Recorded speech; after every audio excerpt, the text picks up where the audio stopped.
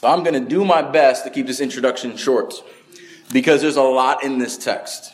And some of the things we're going to see this morning is this passage shows us the great plan of the Father and the great love and definite, intimate knowledge of Christ for his sheep and the length that he goes to for them. The thing that Jesus says 5 times in this passage. Remember, I've told you many times, when Jesus repeats himself, we pay attention. In this passage, he says 5 times, I laid down my life for the sheep.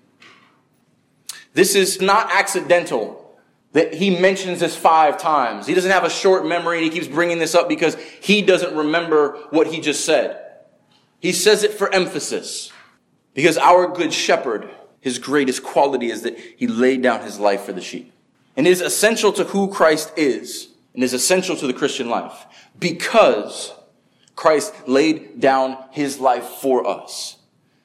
We as Christians daily are reminded to lay down our lives, to lay down our connection to ourselves, our pride, our flesh, everything that exalts us higher than Christ, we lay it down. We daily pick up our cross and follow him. And it is only because he went before us that we can do that. And as he laid down his life to die to sin, we as believers every day must be cognizant of our need to die to our sin, to put to death in us that reminds us of the old self. And this is, figuratively speaking, the charge of every husband in Scripture, to lay down his life for his wife. Love her as Christ loved the church, so much so that he would die for her. This is the charge of every disciple of Christ, that we would lay down our lives, what makes us comfortable, our identity apart from Christ, for the sake of one another. This is the charge, like Christ, the chief shepherd of every pastor, to lay down his life for the flock. And there is no greater sobering, humbling feeling than to see my example as Christ as a shepherd and realize, if I'm called to shepherd God's flock, am I called to do it in some worldly expectation, or am I called to do it like Christ? And thinking about this week, every time Jonathan comes up here and prays and says, Pastor Tim, I'm like, are you kidding me? It's like Jay took over for a moment. And that realization, you are called to lay down your life for those who Christ has died for. Lay down your comfort and your predictability. And that is one of the Christian life. Not seeking our own glory, not seeking our own comfort, knowing that we've been sought and bought by a shepherd who cares more about our eternal comfort than anything this world has to offer. And this cause to lay down our lives is literally taken up by thousands of faithful martyrs throughout history, who have said that proclaiming the name of Christ is more important than my very life. I would rather die than renounce my Savior. There are many believers around the world today, almost every day, who must do that, who must decide between the very breath in their lungs and the breath that utters the name of Jesus Christ. And so, as we look at one of the most significant analogies in Scripture of Christ as a shepherd, and the most significant attribute of Christ, that he lays down his life, it is so important, yet it is also richly theological. And so this is one of those texts this morning, it may feel a bit like a seminary class. And I'm going to try to feed it to you without choking you on it, but it is important that we walk through this. And every word of Jesus is used intentionally and should be studied and considered, especially where he repeats himself. And so what we're going to do as we walk through this, as always, when we're uncertain of what Scripture says, we let Scripture interpret Scripture. And so we will see what Scripture as a whole says about what Jesus is teaching us here, and especially on what he's already taught us in John. Chapter 6 especially sets us up really well for chapter 10. So we will begin in chapter 10, starting in verse 11. I'm going to read through We will pray and we'll walk through it together. John 10, verse 11 says, I am the good shepherd. The good shepherd lays down his life for the sheep. He who is a hired hand and not a shepherd, who does not own the sheep, sees the wolf coming and leaves the sheep and flees. The wolf snatches them and scatters them. He flees because he is a hired hand and cares nothing for the sheep. I am the good shepherd. I know my own and my own know me. Just as the Father knows me, and I know the Father, I lay down my life for the sheep. And I have other sheep that are not of this fold. I must bring them in also, and they will listen to my voice. So there will be one flock, one shepherd. For this reason, the Father loves me, because I lay down my life, that I may take it up again. No one takes it from me, but I lay it down of my own accord. I have authority to lay it down, and I have authority to take it up again. This charge I have received from my Father. And there is again division among the Jews because of these words. Many of them said, he is a demon, and he is insane. Why listen to him? Others said, these are not words of one who is oppressed by a demon. Can a demon open the eyes of a blind? Indeed. Let's pray.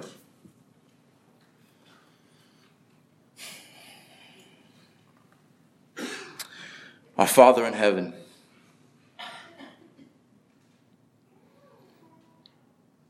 no one gives you authority because all authority is yours.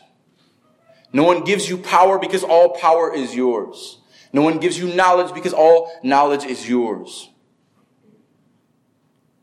No one gives you love because all love is yours. Thank you that in your authority over your creation, you granted the authority and love of your Son to come to earth and die for wretched sinners like us. Sheep who want nothing more than to wander away from you. But you are good. You are excellent. You are mighty. You are beautiful in all of your ways. And you seek us and you buy us with a price that can never be repaid, and a sum that can never be returned, to become your sheep forever. Lord, thank you for the truth of this text. Let us rest in it. Let us find our hope in who you are. Not in things that we've heard, not in ways that we define ourselves, but in who you have declared yourself to be. Let us rest in your word and trust in the truth of what you've declared to us. Let us lay down in the green pastures of our shepherd and rest, because he has paid it all for us. In Jesus' name we pray. Amen. Our beginning in verse 11. He begins with another strong I am statement. I am the good shepherd. So last week, I can't do a whole lot of recap here, so if you have not heard the message, it's on the website. We talked a lot about the nature of shepherding and sheep. But everything we talked about last week, where Jesus is speaking generally about what it means to be a shepherd, and the analogy he uses that would have been familiar to them but not to us. Everything we learned last week, Jesus is now saying, that's me. I am the good shepherd, not just a shepherd. I am the good shepherd. The Greek here is definitive, but we can't say that in English. He says, I am the shepherd, the good. As if you didn't know, not a shepherd, I am the shepherd, the good one. And this word in English just falls so flat. There are two main words we see in the Greek New Testament for good. One is kind of moral attributes and just general goodness. But this one is more specific. This one is not simply goodness, but beauties and excellencies. So we can read this and say, the excellent shepherd. I am the excellent shepherd. I am the best shepherd. I am the height of goodness. Everything that you think of as good and beautiful and wonderful and excellent, that's me. I mentioned several times that we're going to go through some of the examples in Philip Keller's book, A Shepherd Looks at Psalm 23. and he talks about good and bad shepherds. And the characteristics of good shepherds are good, healthy sheep that are protected, that have nice, shiny wool coats, and that are fattened on the good of the land. There are many bad shepherds who have these weakling sheep who look so sad and so pathetic. They're covered in bugs and they're dirty. They're skinny. They don't have a full wool coat on because they're not cared for. That's why it's important that he stresses here that I am the good shepherd. There are bad shepherds out there, and we're going to look at those in just a moment. Those who don't care for the sheep. But that is not me. I am the good shepherd. I care for the sheep. And how does he describe this? So when we think of goodness, we think of all of these moral qualities. He says, I am the good shepherd. What does Jesus lead with when he talks about being the good shepherd? The good shepherd lays down his life for the sheep. Now, David is probably the best example of a good shepherd that we have in Scripture. It's a treacherous job. David was no joke. If you read 1 Samuel 17, David talks about, I fought lions and tigers and bears. No tigers, but lions and bears. He literally speaks of grabbing a lion by the beard and beating him to death. It's a bad man. He is willing to fight lions on behalf of his sheep. But he never had to lay down his life. Never to the point of death. Our best example of a shepherd still falls short to our good and excellent shepherd in Christ. I lay down my life for the sheep. This is a voluntary word. It is literally, tithemi is to put down or to place down. I take my life and I set it down. 5 times he says that. The voluntary nature of the way that Christ sacrifices himself for the sheep. This literally is on behalf of the sheep. My life for yours. I set my life down for the sheep. We can also read this as, I set my life down instead of the sheep. I died the way they should have. Those we're going to get a little theological here. This is what we call substitutionary atonement. That means that the atoning blood, the blood that was required for sins, a covering of sins, to reconcile one to God, is substituted. The blood of Christ for the blood of the sheep. I lay down my life, my blood, instead of yours.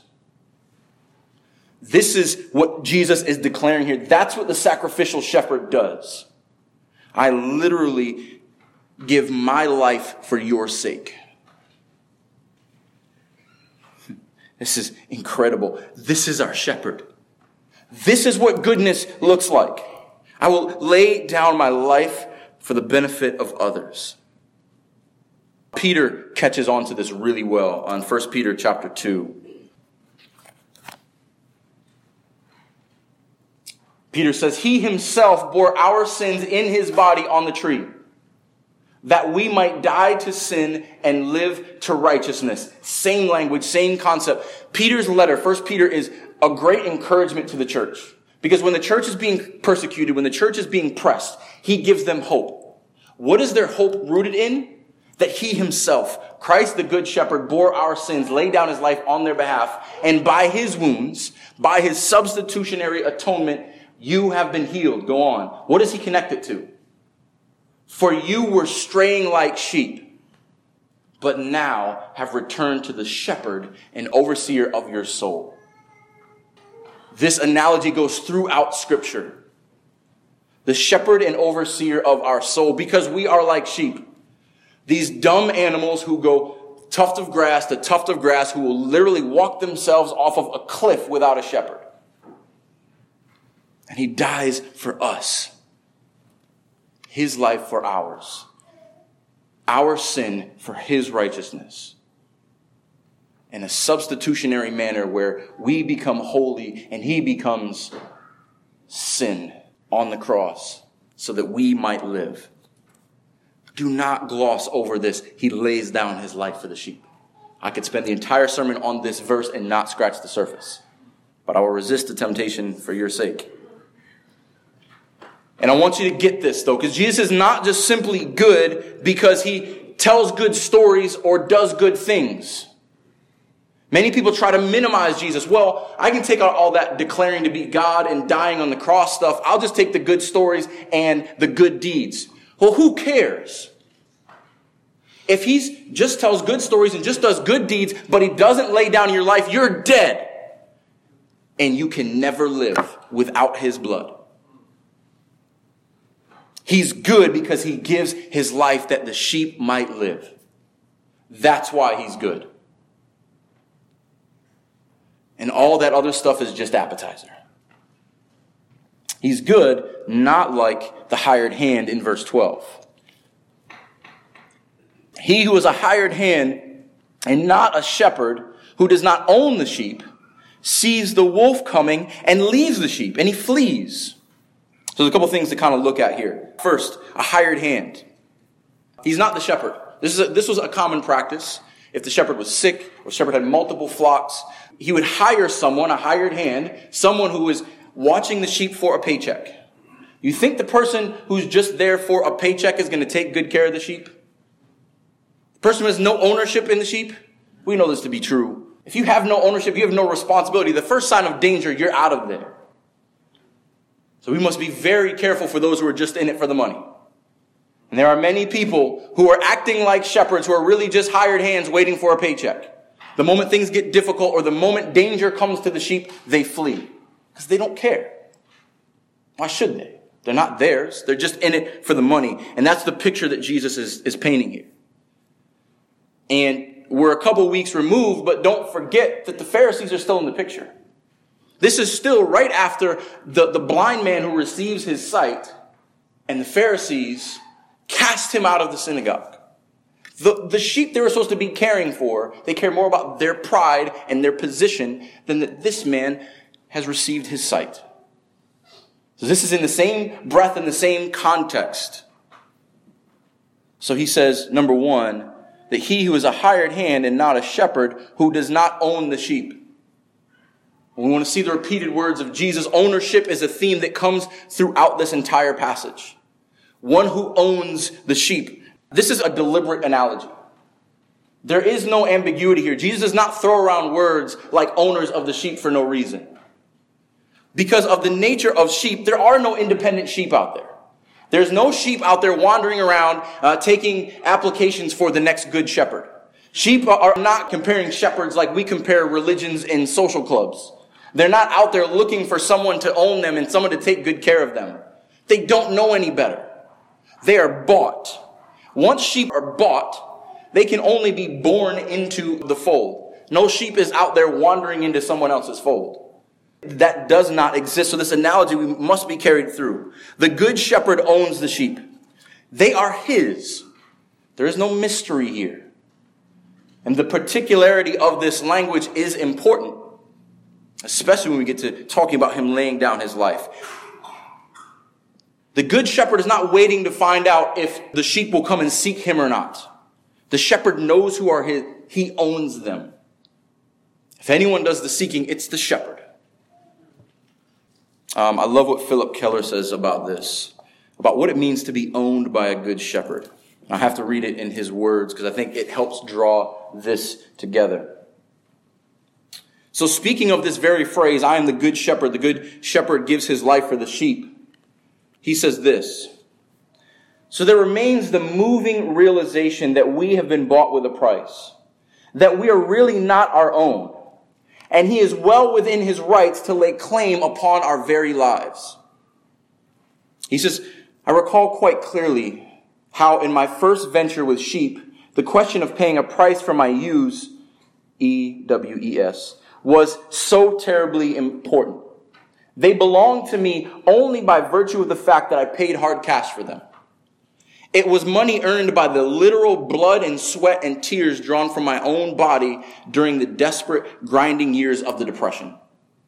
And when I bought that first small flock, I was buying them literally with my own body, which had been laid down with this day in mind. Because of this, I felt in a special way that they were in very truth a part of me, and I a part of them.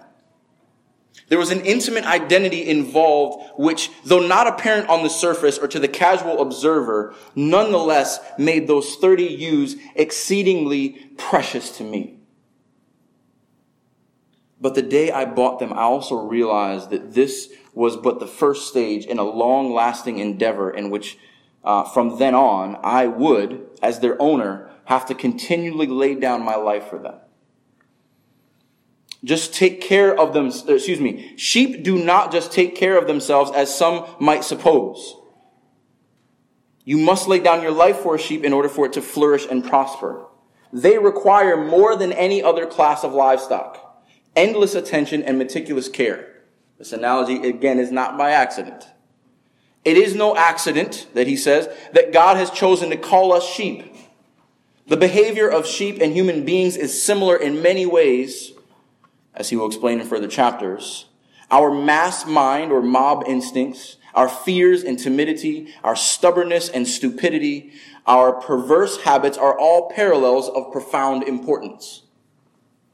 Yet despite these adverse characteristics, Christ chooses us, buys us, calls us by name, makes us his own, and delights in caring for us. From the lips of a shepherd.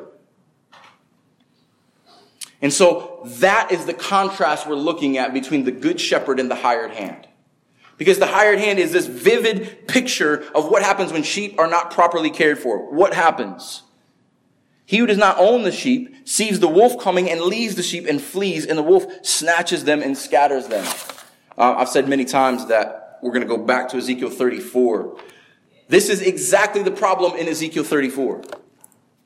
In Ezekiel 34, the Lord's charge against Israel is of these false shepherds.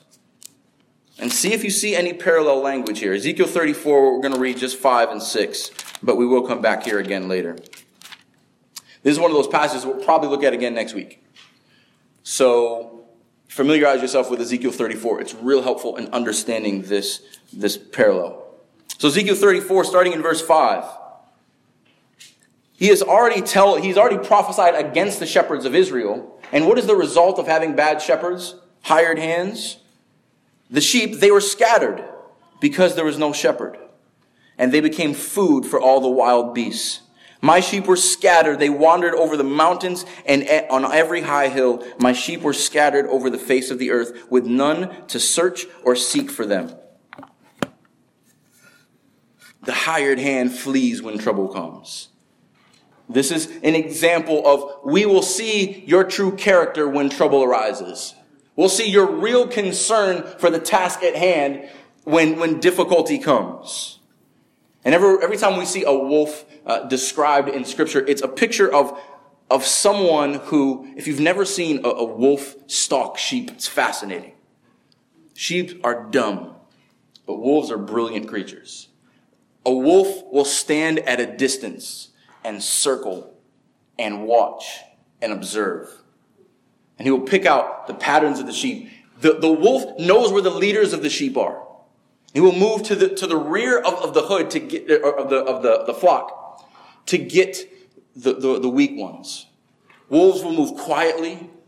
They will move stealthily. And many times the sheep will not know until the wolf is right up upon them. This is such a picture of the body, of the church. Because the wolves scout out what's going on within the body.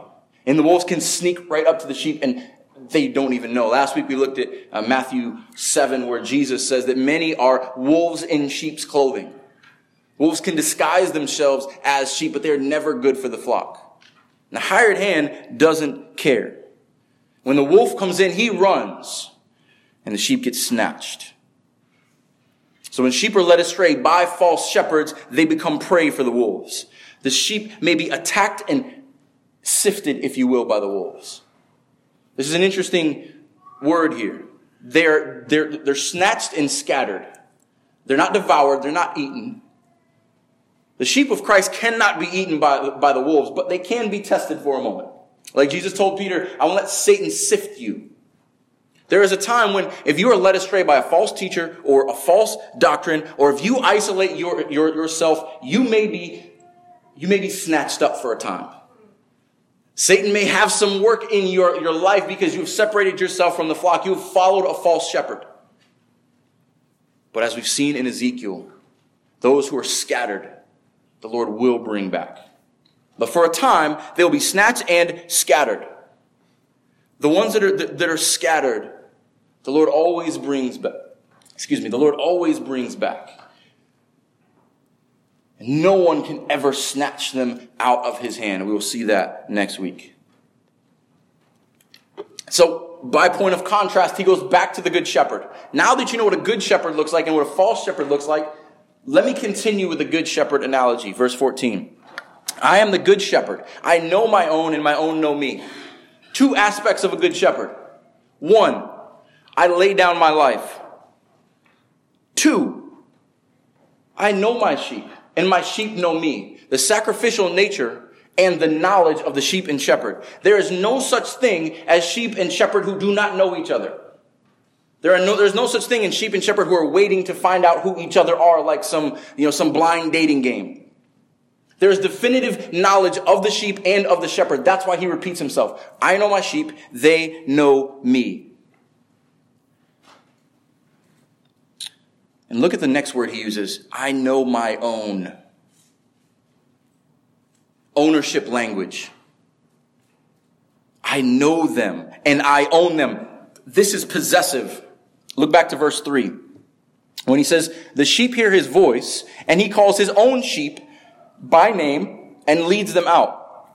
When he has brought all his own, he goes before them. Again, there's definitive sheep and a definitive shepherd. This picture that we looked at last week, in the evening, there would be a fold where many shepherds would have multiple flocks, and they would all sleep in safety of this rock formation with a single door. But in the morning, when the shepherd came, the shepherd would call his sheep. His sheep and only his sheep would walk out and follow him.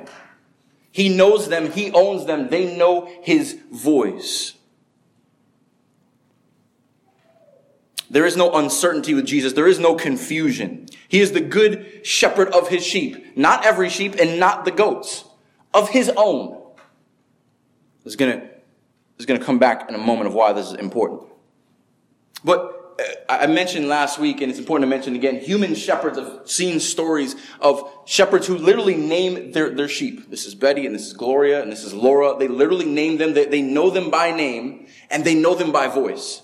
Have you ever heard a sheep speak? It only cries. There is nothing beautiful that comes out of the mouth of a sheep. But the shepherd can be blindfolded and know the unique cry of each sheep because of the intimacy and the knowledge that they have with them. Kind of like a mother, right? If you're out with your child and you hear a cry, you know the cry of your child. 10 kids could be crying, but you will pick out the one that is yours. Just like kids. If any of you grew up like me when you're out playing, and you did something wrong and it's time for you to come home, you heard a call, like time to come in. Okay, I know that voice. There is a knowledge between parent and child. There's a knowledge between sheep and shepherd. And if we know that humanly speaking, how much more should we understand the knowledge of our shepherd knowing our voice? How much more should we know the voice of the shepherd? How much more should we know that our Father knows us and hears our little pathetic cries? So he goes on. Verse 15. I don't want to look at this in two separate sections. Even though these are two verses, this is one thought.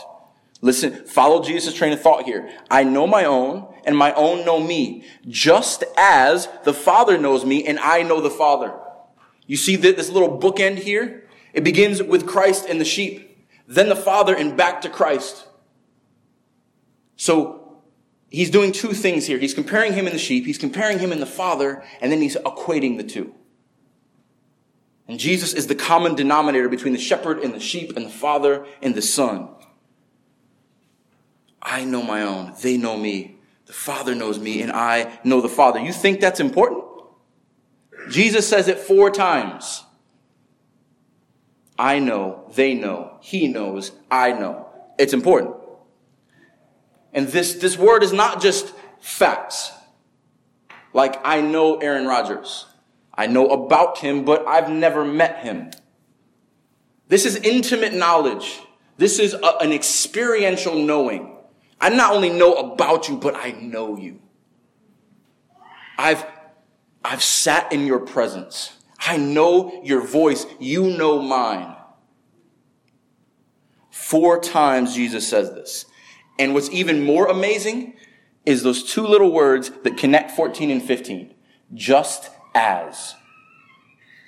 I know my sheep. They know me just as the Father knows me and I know the Father. Like, is anyone else amazed by that? That he speaks of knowing us in the same definitive way he knows the Father. The Trinitarian communion that has existed between Father, Son, and Spirit for all eternity is the only adequate analogy to be used to how we know Christ. Think about our union with Christ in those terms. The only thing that scratches the surface of how we are to be connected to our Savior is the way the Father and the Son are connected. This is mind-blowing. Just as. It is so profound, so spiritual, so heavenly, so intimate that nothing else can even compare. This indescribable union between us and Christ. But he doesn't stop there. Just as the Father knows me and I know the Father and I lay my life down for the sheep. He says it again, but now this is in connection with knowledge. Now we've got to bring all this together. He lays down his life and he knows them in the same breath. He's not laying his life down for someone he doesn't know. He knows them. He's laying his life down for his sheep. He dies for his sheep. This is important. Because Jesus did not die in vain. He did not shed his blood to cover sins for those who do not know him, who hate him. This doctrine bothers a lot of people. We call this particular redemption or limited atonement. I died for the ones who know me and I know. You know the closeness of the ones I died for? As close as me and the Father are, those are the ones I died for. You make this anything other than that, and Jesus died in vain for people who hate him and want to kill him.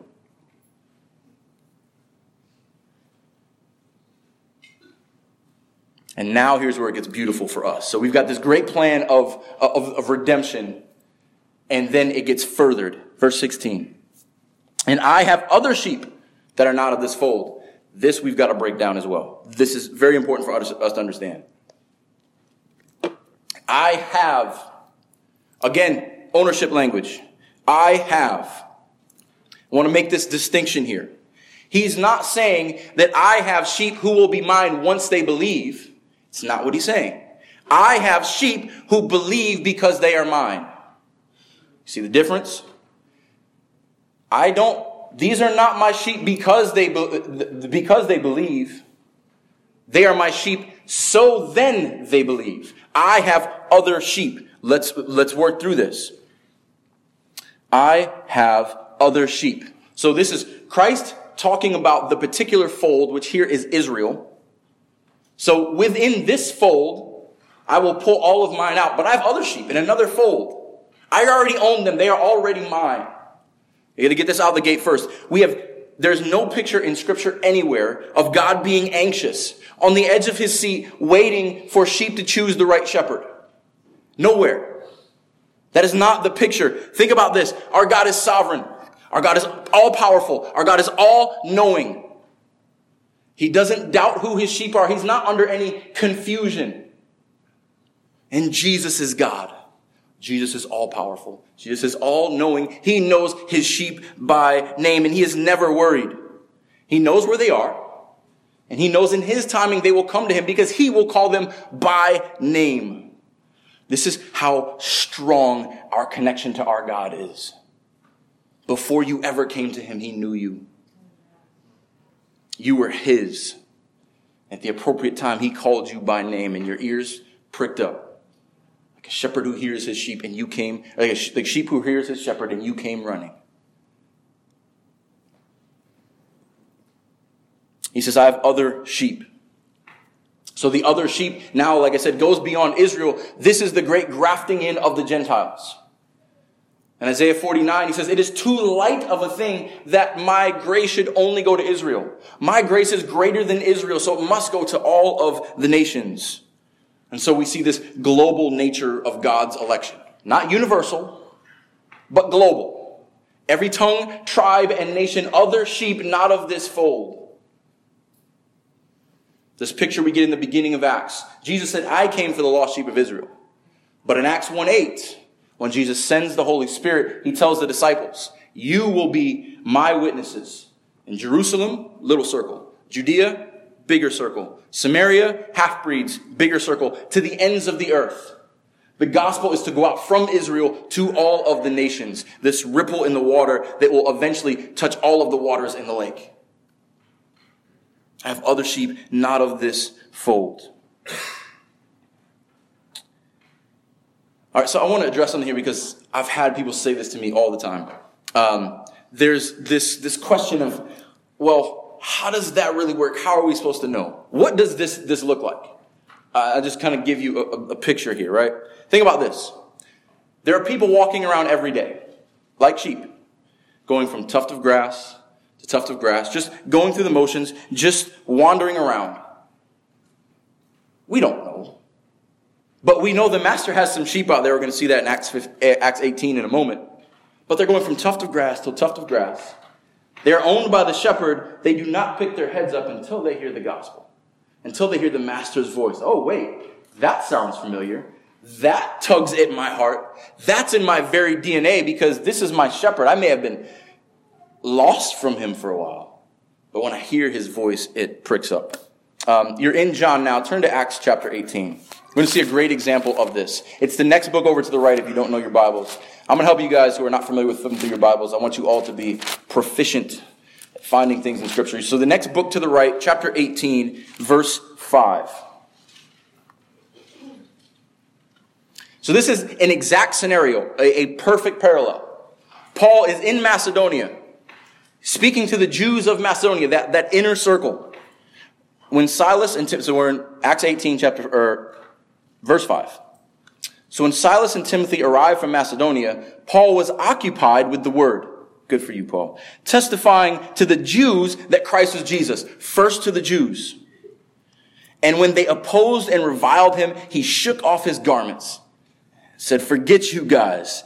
Said to them, your blood is on your own heads. I am innocent. From now on, I will go to the Gentiles. Sheep of the other fold. And he left them there and went to the house of a man named Titius Justus. Great name. A worshiper of God. Definitely not Jewish. His house was next door to the synagogue. Crispus, also not Jewish. The ruler of the synagogue believed in the Lord together with his entire household. And many of the Corinthians, hearing Paul, believed and were baptized. And the Lord said to Paul one night in a vision. If you have a red letter Bible, this will be in red letters. This is the words of Jesus. Listen to how Jesus draws this together. From the sheep of Israel to the sheep of the other fold, look what he says. Do not be afraid, but go on speaking and do not be silent, for I am with you, and no one will attack you attack you to harm you. For I have many in this city who are my people. I have many in this city who are my people. My sheep are out there. Don't be silent, because then when they hear the words, they will come. So Paul listened, and he stayed there 1 year and 6 months, teaching the word of God among them. That has been my prayer for this city. From the moment the Lord brought me here, I know that you have sheep here, Lord. I know that you have people who have not come home to the fold yet. And I pray by our faithfulness that this would be a place where lost sheep would come home.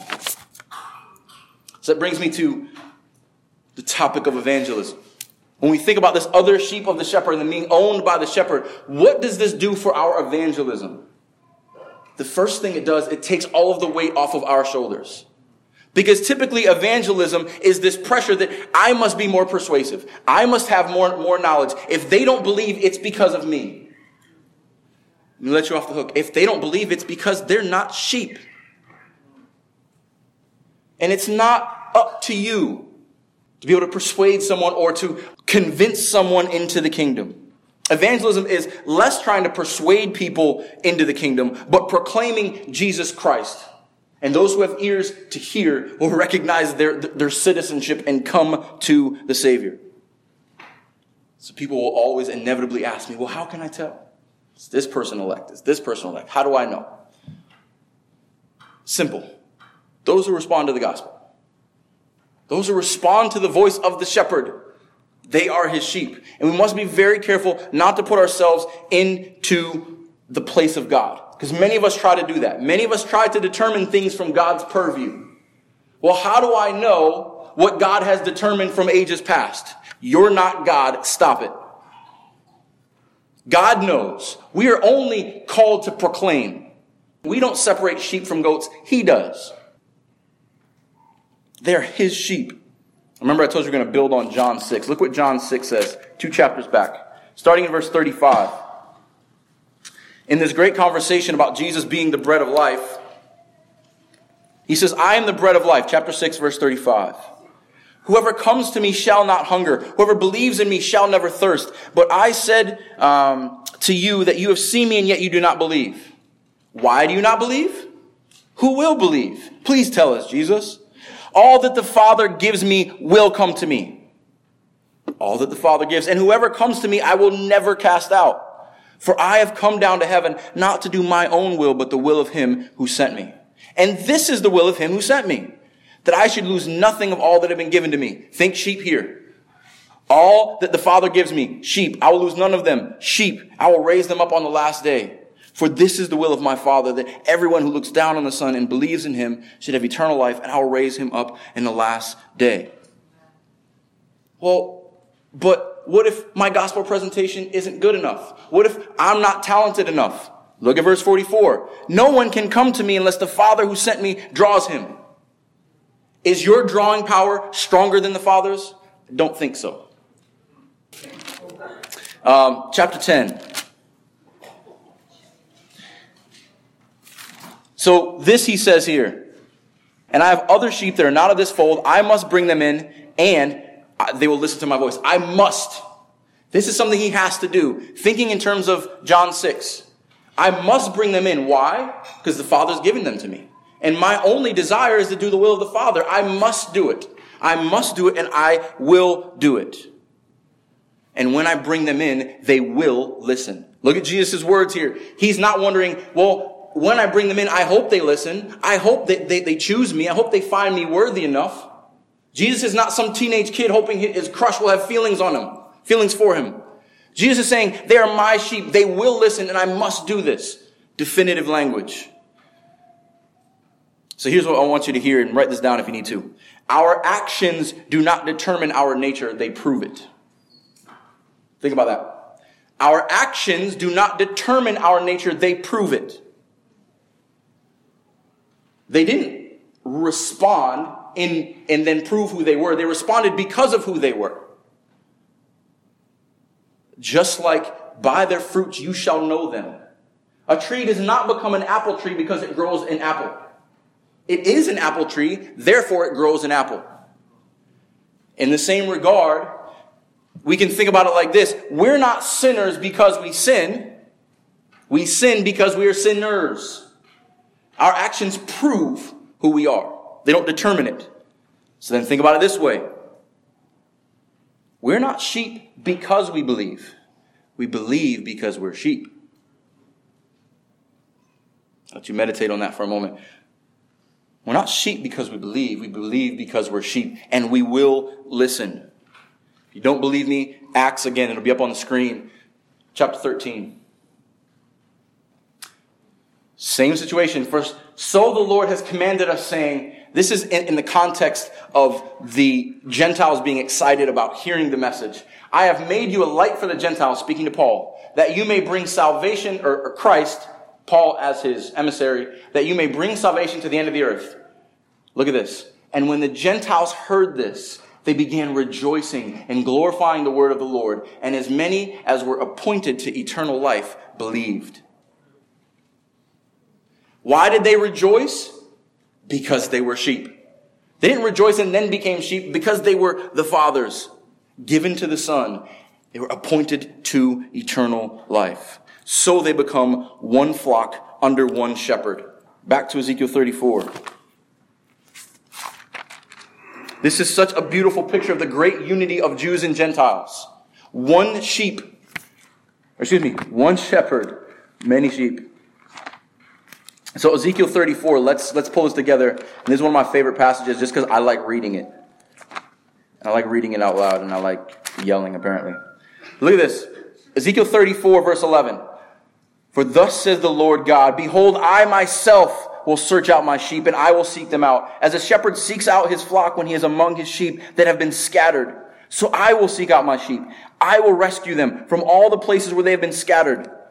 On a day of clouds and thick darkness, I will bring them out from the peoples and will gather them from the countries, from the nations, and I will bring them into their own land. I will feed them on the mountains of Israel, by the ravines, and all the inhabited places of the country. I will feed them with good pasture. On the mountain heights of Israel shall be their grazing land. There they shall lie down in good grazing land, and on rich pasture they shall feed on the mountains of Israel. I myself will be the shepherd of the sheep. I myself will make them lie down, declares the Lord. I will seek the lost. I will bring back the strayed. I will bind up the injured. I will strengthen the weak, and the fat and the strong I will destroy. I will feed them in justice. That is our shepherd. Do you hear anything about the sheep in there? No. But what does he say about those sheep? Skip down to verse 22. I will rescue my flock. They shall no longer be a prey. And I will judge between sheep and sheep. I will set up over them one shepherd. My servant David. House of David. House of Judah. The kingly line. Someone asked me this week, why is the genealogy at the beginning of Matthew important? Because Jesus is from the house of David. It is my king who I will set up as the one shepherd over my sheep. And I, the Lord, will be their God, and my servant David shall be prince among them. I am the Lord, I have spoken. Amen. I must bring them in also. They will listen to my voice, so that there will be one flock, one shepherd.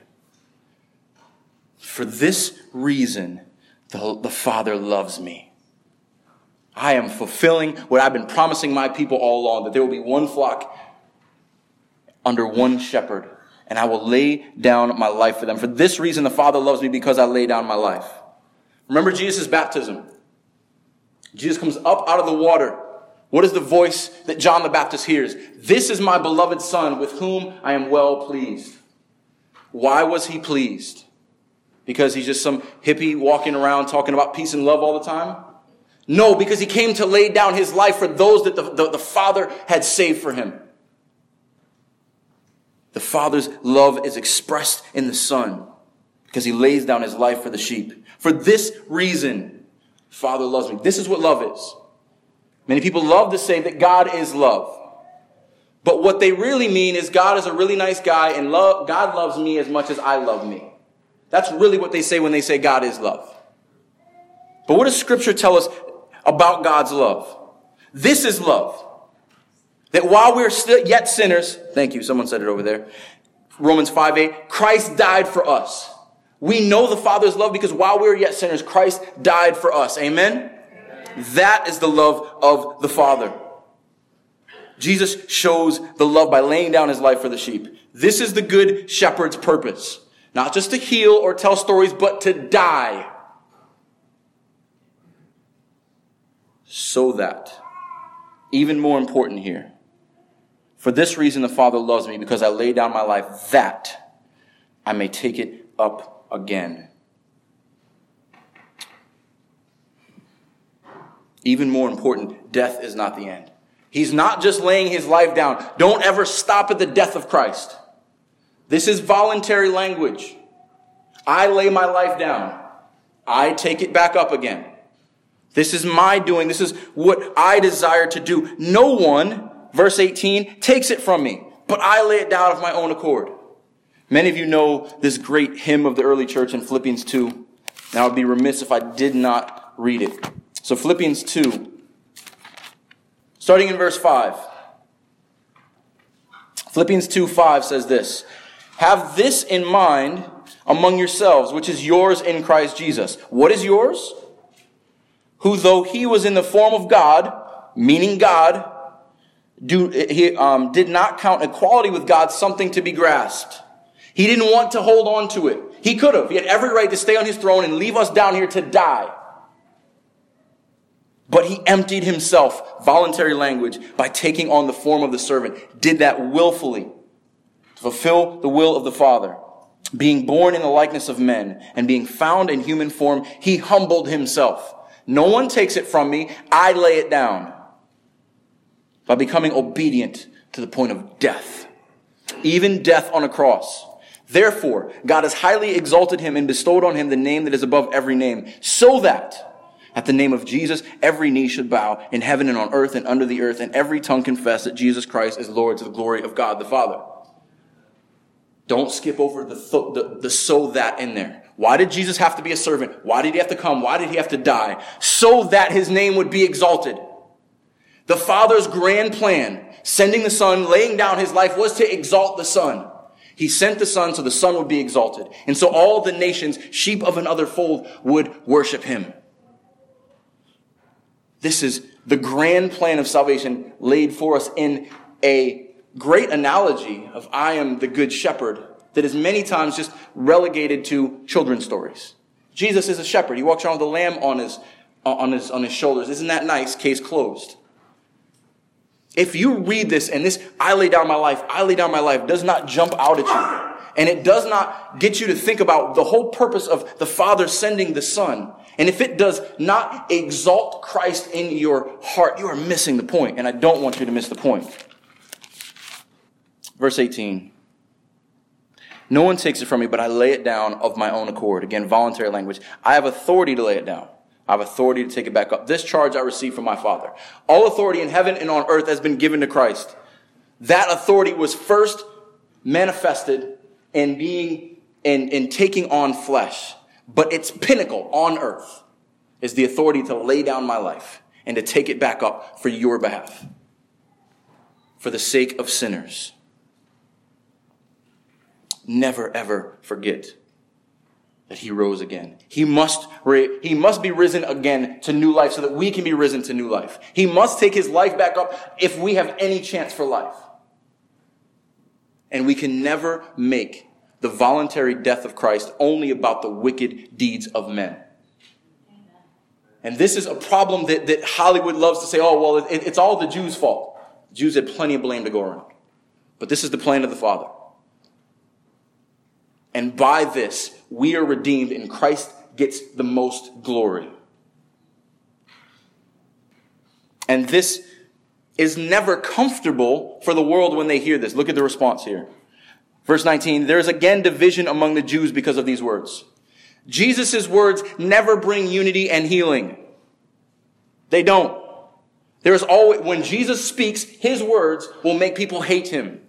The only time there is unity and comfort to Jesus' words is among the sheep. Because they know that he lays down their life for them. But those who hate him say he's a demon. And in a sense, he's crazy. This guy's lost his mind.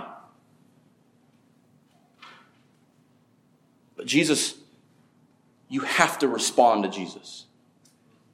There is no middle ground. You must either come to him as a sheep or say he is a demon. And I will go down with the demons because I hate him. And if you had any doubts that this was still in context of the man healed of his blindness and the Pharisees were not still close by, look at verse 21. Can a demon open the eyes of the blind? This is still in the same context. So how do we conclude here? A couple simple questions, one response. I don't know. Are you among the sheep? Do your ears prick up when you hear the Master's voice? When you hear of the Son's love for you, that he came to lay down his life for you, does your heart break over your own sin? And does it rejoice at the sacrifice of the Good Shepherd? The shepherd laid down his life so that we might have life and have it abundantly. So what is my charge for you? Lay down your life.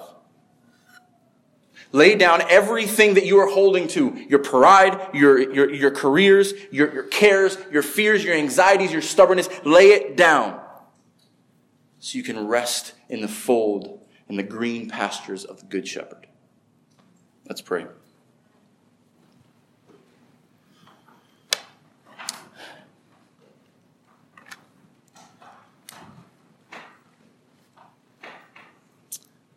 Lord, I don't know what else to say. You came to lay down your life for us, to be our shepherd. Because you are our shepherd, because you are our Lord, our Savior, help us to rest in you. Give you all the glory, all the praise, as our fount of every blessing. And when we are prone to wander, prone to leave the God we love, bring us home. Correct us when we need it, Lord. Direct us when we need it. Lord, I pray for this city.